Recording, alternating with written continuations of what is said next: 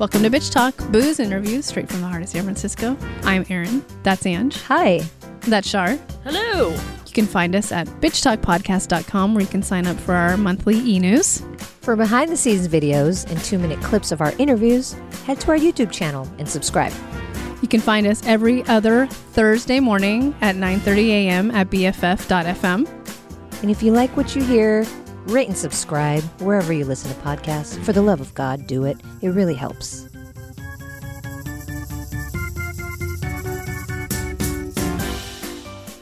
Welcome back to CamFest 2021. We're excited to bring you From Lumpia with a Vengeance, our writer-director Patricio Ginelsa, and stars of the film April Absinthe and Katrina Demarnan. Welcome, everyone. Hi. Welcome. Thank you. Patricio, we're going to start with you because, you've been around with this Lumpia business for 20 years now. So can you introduce this film to our audience? Lumpia with a Vengeance is an action comedy. It's a sequel to a homemade movie I did probably 20 years ago called Lumpia, shot in Daly City. And it's about a superhero who uses Lumpia as a weapon and protects Fogtown, which is Daly City. So that's the short sweet synopsis. Nice. Yeah, well, I'm going to start off real simple. I want to know, how many lumpia roughly did you eat throughout the filming of this? And is it possible to be sick of lumpia? Because for me, it's not.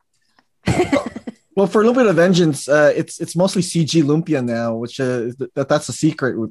But the original one, we had to actually use real lumpia. And how many lumpia? I mean, it depends on what you define as lumpia, because when we cooked it, we were such in a hurry to shoot that homemade movie that we would grab whatever was left over from my mom's kitchen, and whether it was mungo beans or corned beef or Vienna sausage, we would just put it all together. So we had this mystery lumpia, and our actors never knew what was inside the lumpia. It was like a surprise. So wow, that's hilarious. That's nice behind the scenes. Because we didn't want to dispose of real lumpia, use real lumpia, right? No one ate, so we just wanted to use leftover lumpia, not the real one, because we wanted to eat it, not throw it around. It takes a long time to make real lumpia too. Yes, it does. Very true. Very true. It's labor intensive. I actually taught my co-host here, so yeah. Yeah. You got to get the wrapper, and you got to make sure it's tight. It's tight. Yeah. Otherwise, you're kind of screwed. Yeah. I've learned my lesson well. Patricio, you wrote a couple of badass female characters, which was great to see in this film, and especially women of color. Can you talk about writing for the women, and also if Katrina and April want to talk about that too? I'm sure it was kind of a driving force to be a part of the film. Well, Katrina plays Gemini in our film, and so that villain was already there from draft one. I felt I needed, we needed a very a villain that just had this really rule the. I don't want to spoil it. She was a badass. She's a badass, yes. That's all we need to know. Badass, bad bitch. April's character, she plays Rachel, and that was an actual, that took a while to get to her character, because it started out, Lumpia with a Vengeance was started out, the main character was Mon, which was her father, the original, in the original film. Then it ended up becoming his son. And then we ultimately came up by the, 20th draft, but right before we shot, to Rachel. So it was a kind of an evolution of trying to figure that out. And, April owned that role to the point where we even rewrote the third act during production. Wow. So that was, for me, a learning experience as a filmmaker. And I feel it made the script better or more delicious, I think. I did want to mention that I thought it was so dope having both the antagonist and the protagonist be female. And, you don't really get to see that too often in a lot of films nowadays, or really ever in the same film, and both of these women have so many things that they have in common. They're trying to fight for what they believe in, even though what Gemini believes in is bad, and they're both such strong women who are just really trying to change the world and really not let men be the ones who are the bosses of them, And it's funny because, Rachel's character, she's just a high school teenager. Yeah, she's pretty much trying to save the world, and she kind of does. And I mean, if you guys saw the film, you'll see that too. She's a kick-ass character, and And Patricio, like I salute, of course, and I salute Pat for choosing women to play not only the main character but also the villain of the film. You know, so that was pretty cool, I think. Yes. It's funny because when I went to my audition for Rachel, I didn't know that Katrina was the one who was sitting in the lobby, right? Like, it was just so funny. So we kind of crossed paths, and little did we know that we were going to be the protagonist and antagonist. We also came from the same high school. So it's just so... I think the cool thing about the question that you asked about being a woman at a time when we're doing a Filipino American film, it's like a double whammy, for lack of a better term. You're hitting like women empowerment right now, and we're also falling into a time of where representation matters. So I don't know, like Katrina, I feel so blessed that we get to be women at this moment.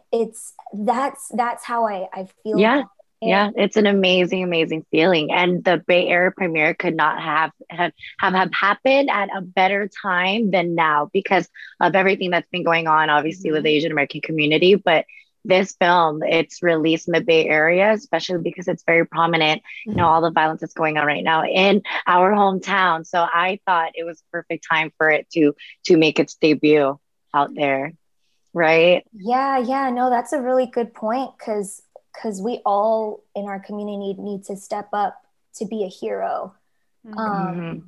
You know, and that means standing up for each other and vocalizing how we feel, but also doing our part to bridge ourselves with other communities and finding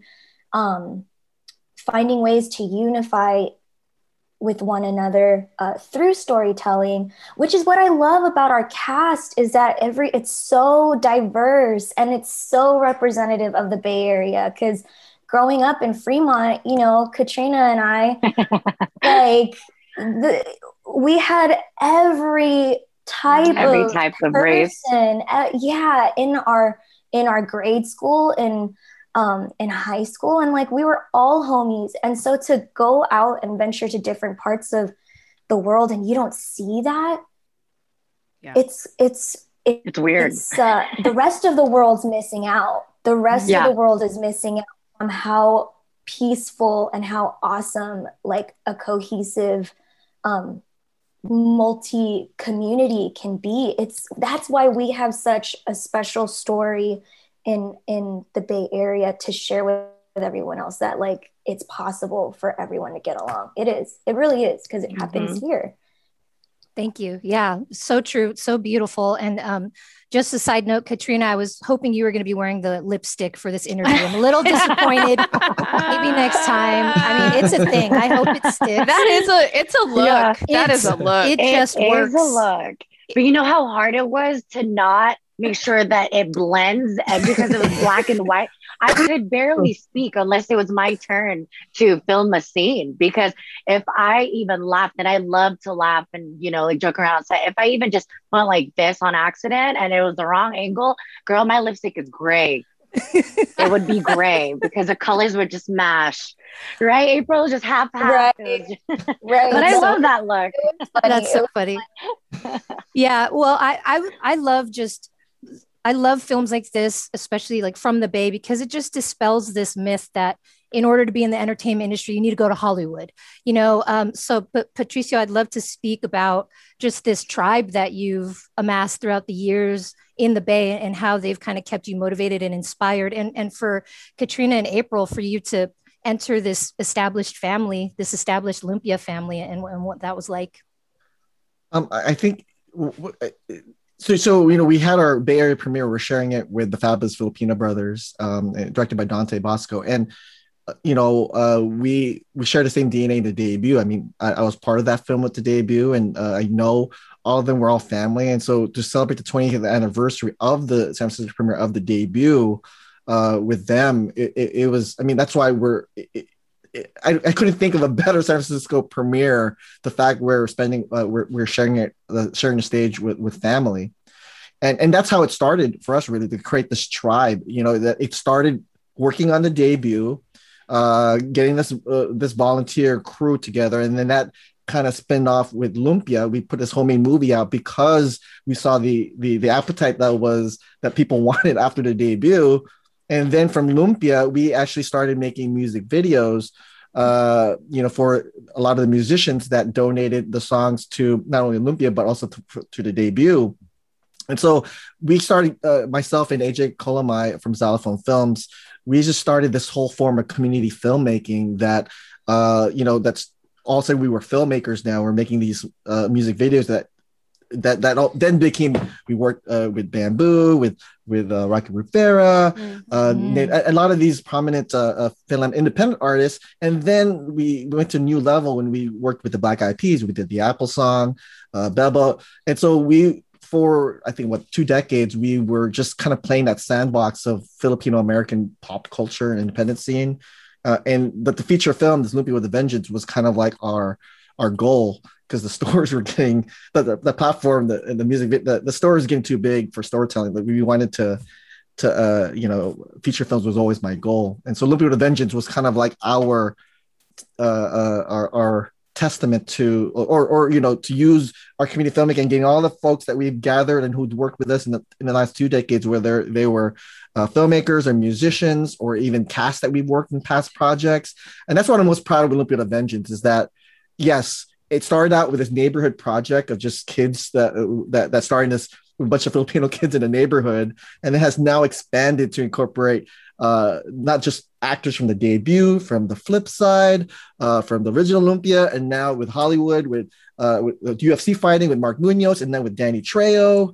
I think that's the most beautiful thing about this project, because you see, it could have been an experiment that could have just fell apart, professional actors with regular folks that don't have acting experience, or no, I'm sorry, not actors, but that don't act professionally.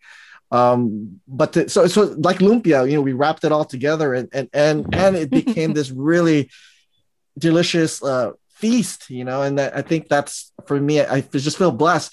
With Katrina and April, we struck gold. They owned their characters, and to a point where it made it easier for me to to kind of rewrite it, and even with these comic books, kind of like just even what's the word? Kind of work their stories out more, their characters more.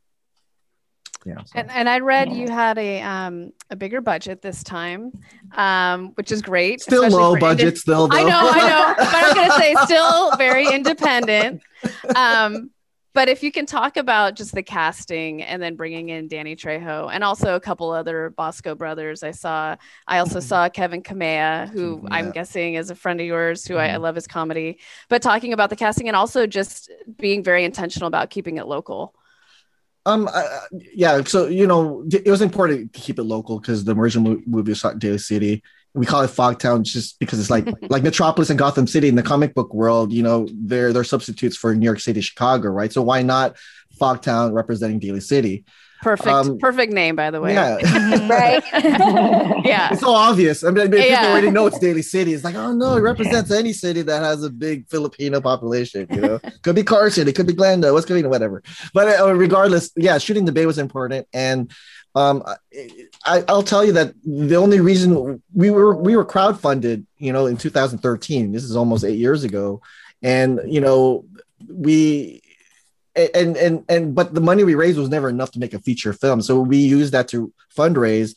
But anytime we would, give up, or we were kind of like hitting this obstacle, there was always this checkpoint that we would hit. And whether or not it was, getting crowdfunded, and then the next checkpoint would be, we got Mark Munoz involved. The next checkpoint was, okay, we got Danny Trejo. He said yes. Or, we got April and Katrina. It just seemed like anytime that we would, and making independent movies are hard. So anytime we would hit this thing and wanted to give up, we always thought of, you know what? We have backers in the audience waiting for us, and that was what kept us motivated. And in a way, we wanted to make sure it was a good movie. We didn't just want to make a movie for the sake of just fulfilling our crowdfunding. We wanted to make sure that it was a movie worthy of all the support that we were getting and all the hard work that, our cast and Katrina and April were putting into this.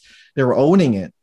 So, it took a long time. We never had all the money to spend, but we had the time to spend it because we were all part-time filmmakers. None of us was doing this full time, and then that was I think it was the blessing to come out of this. Looking back now and saying, wow, we got this, and we premiered in Hawaii, and then we won an audience award there. It's I don't know. I haven't processed the whole what has happened so far. Katrina and April, you both have to be just mad, throughout this film. But we've seen the blooper reels. I love that you include those. There were. But how do you keep a straight face with some of these like ridiculous joke one-liners and things like that? I mean, I know you're professional, but was it hard? Were there some scenes where it's just like you had to break?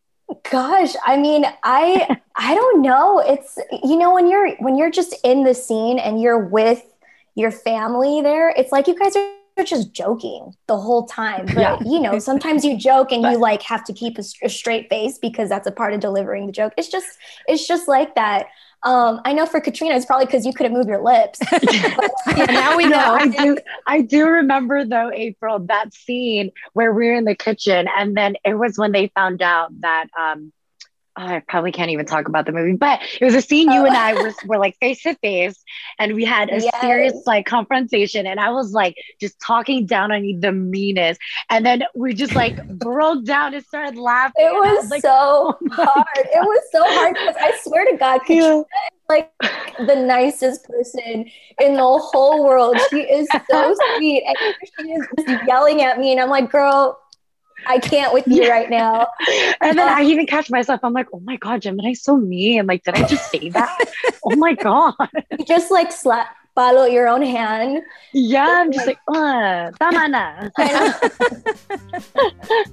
thank you so much. This has been so fun. It's like talking with friends, and your relationship, it shows in the film, and just so proud for our community to have this film. So again, we've been talking to the director and writer Patricio Ginelsa, and stars April Absinthe and Katrina Demaranon. Thank you guys so much. Congratulations. Thank you for having us. Thank you for having us.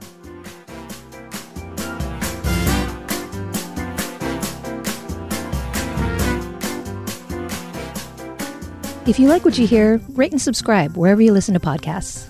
For more information about us, you can head to bitchtalkpodcast.com. This podcast is created, hosted, and executive produced by Aaron Lim. My co-host is Angela Tabora, aka Captain Party. The show's edited by producer Shar. We're powered by GoTo Productions.